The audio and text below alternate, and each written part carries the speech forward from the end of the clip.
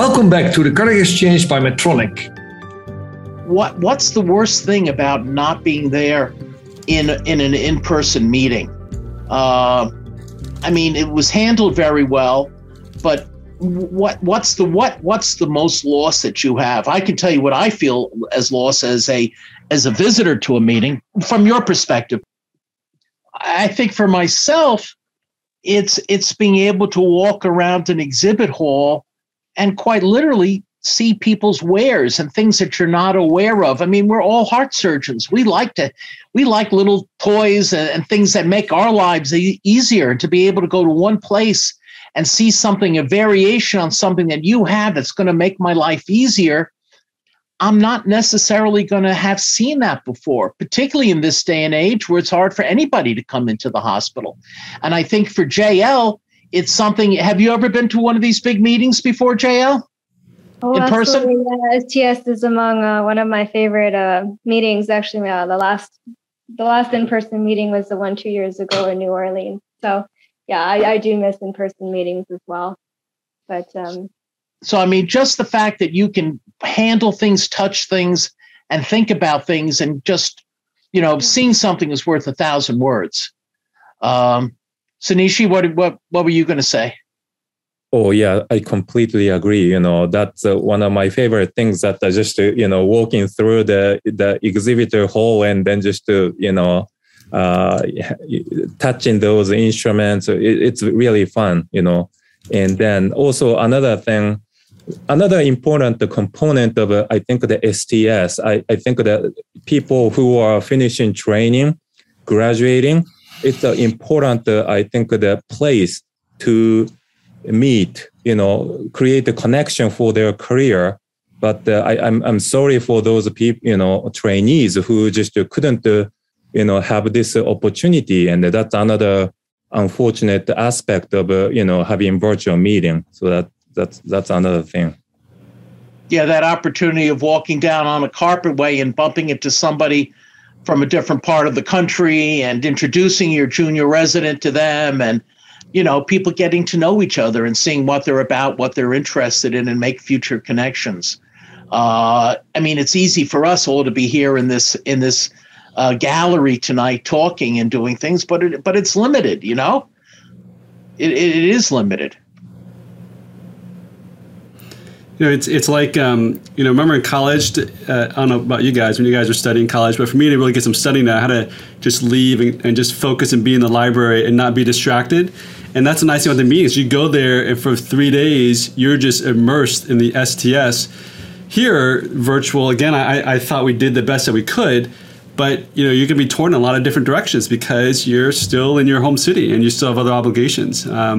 So it's nice to be able to just escape and just focus on cardiothoracic surgery for a full 2-3 days uninterrupted, and try to interact as much as possible with colleagues from across the world. That's definitely something that we miss a lot.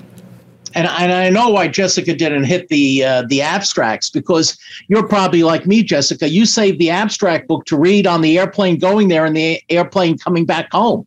That's exactly that. Right. And that's a part of the meeting, because of the meeting, you're running around organized. What you didn't get to see there, you go through and thumb over the little pages and stuff like that as you go through the book and catch up on the things. Yeah, because it's interesting also to read all those abstracts and to know what was there, because like you're doing your own research as well, and you want to see what's out there as well, it's being done elsewhere. So I think it's great. And going to a meeting like that, I think my favorite thing is definitely networking. And this is part of our wellness too. So sharing with our colleagues from elsewhere. So I think it all goes together. Shinichi, what did you miss the most? Yeah, I mean, I think connection with the people. I mean, I remember when I was finishing my training, so I was walking the hallway, and then my mentor, Dr. Joe Bavaria, was just walking and then, shouting at me. And then he brought me to Dr. Prieger, who's, one of the University of Michigan faculties. That's how I got connected with Michigan. I mean, this type of like a once in a lifetime opportunity, was missed by many trainees, unfortunately. I want to just emphasize this. This is something that I think, we are missing the most. True. Something that's tough to put in, Tom, into the venue that we were forced to have. Yeah, no, I agree. Well, I mean, I think that's, hopefully either COVID will end soon and we'll be able to see each other soon, or maybe new technologies will develop that will allow us to be able to kind of virtually interact with each other. But, I think there are pros and cons of virtual meetings, that's for sure. What was your biggest disappointment in the meeting, Tom? Wow. I think it's just what we just summarized, just the personal interaction. I think we're all humans at the end of the day. We enjoy academic stimulation, but we also enjoy social interactions as well. I would have loved to have grabbed coffee and drinks with you, Shinichi, and Jessica. That would have been awesome. We probably would have if we were in Miami, but that was impossible.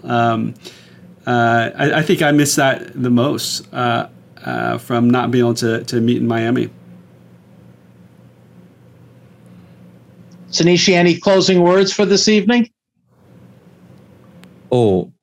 I think we talked about a little bit the negative aspect of this virtual meeting, but I wanna just mention this again.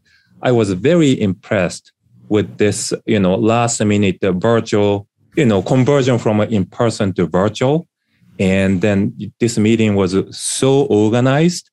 And then I think the presentation, live discussion, they are really high quality presentation, the discussions that I really enjoyed this meeting. I learned a lot from this meeting.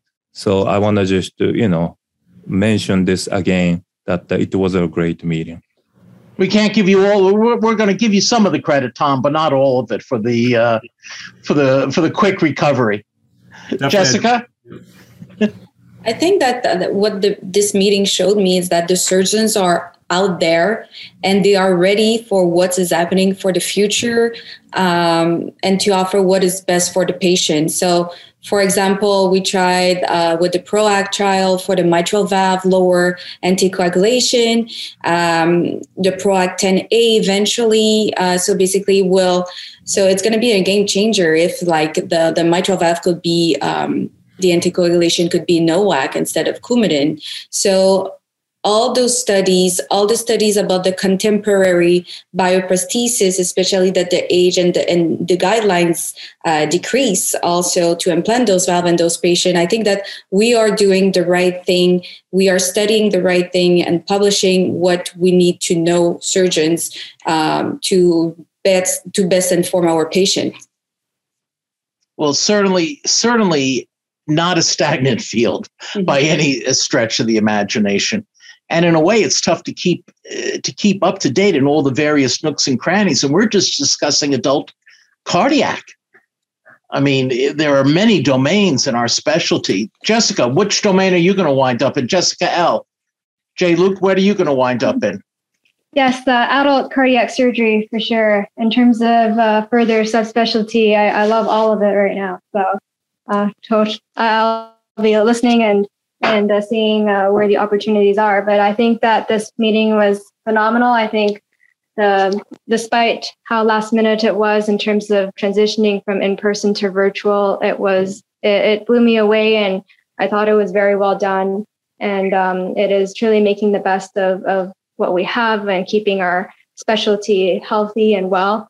And this meeting, in summary of the science and the adaptability, is that it shows that CT surgery as a community, we're listening to the evidence, we're adapting, we're innovating, and the future of CT surgery is incredibly bright. And lots learned from the meeting, and lots of people that we were able to network with, whether on the platform or by social media, through hashtag STS 2022. And I hope that next year will be in person and that COVID will be all over.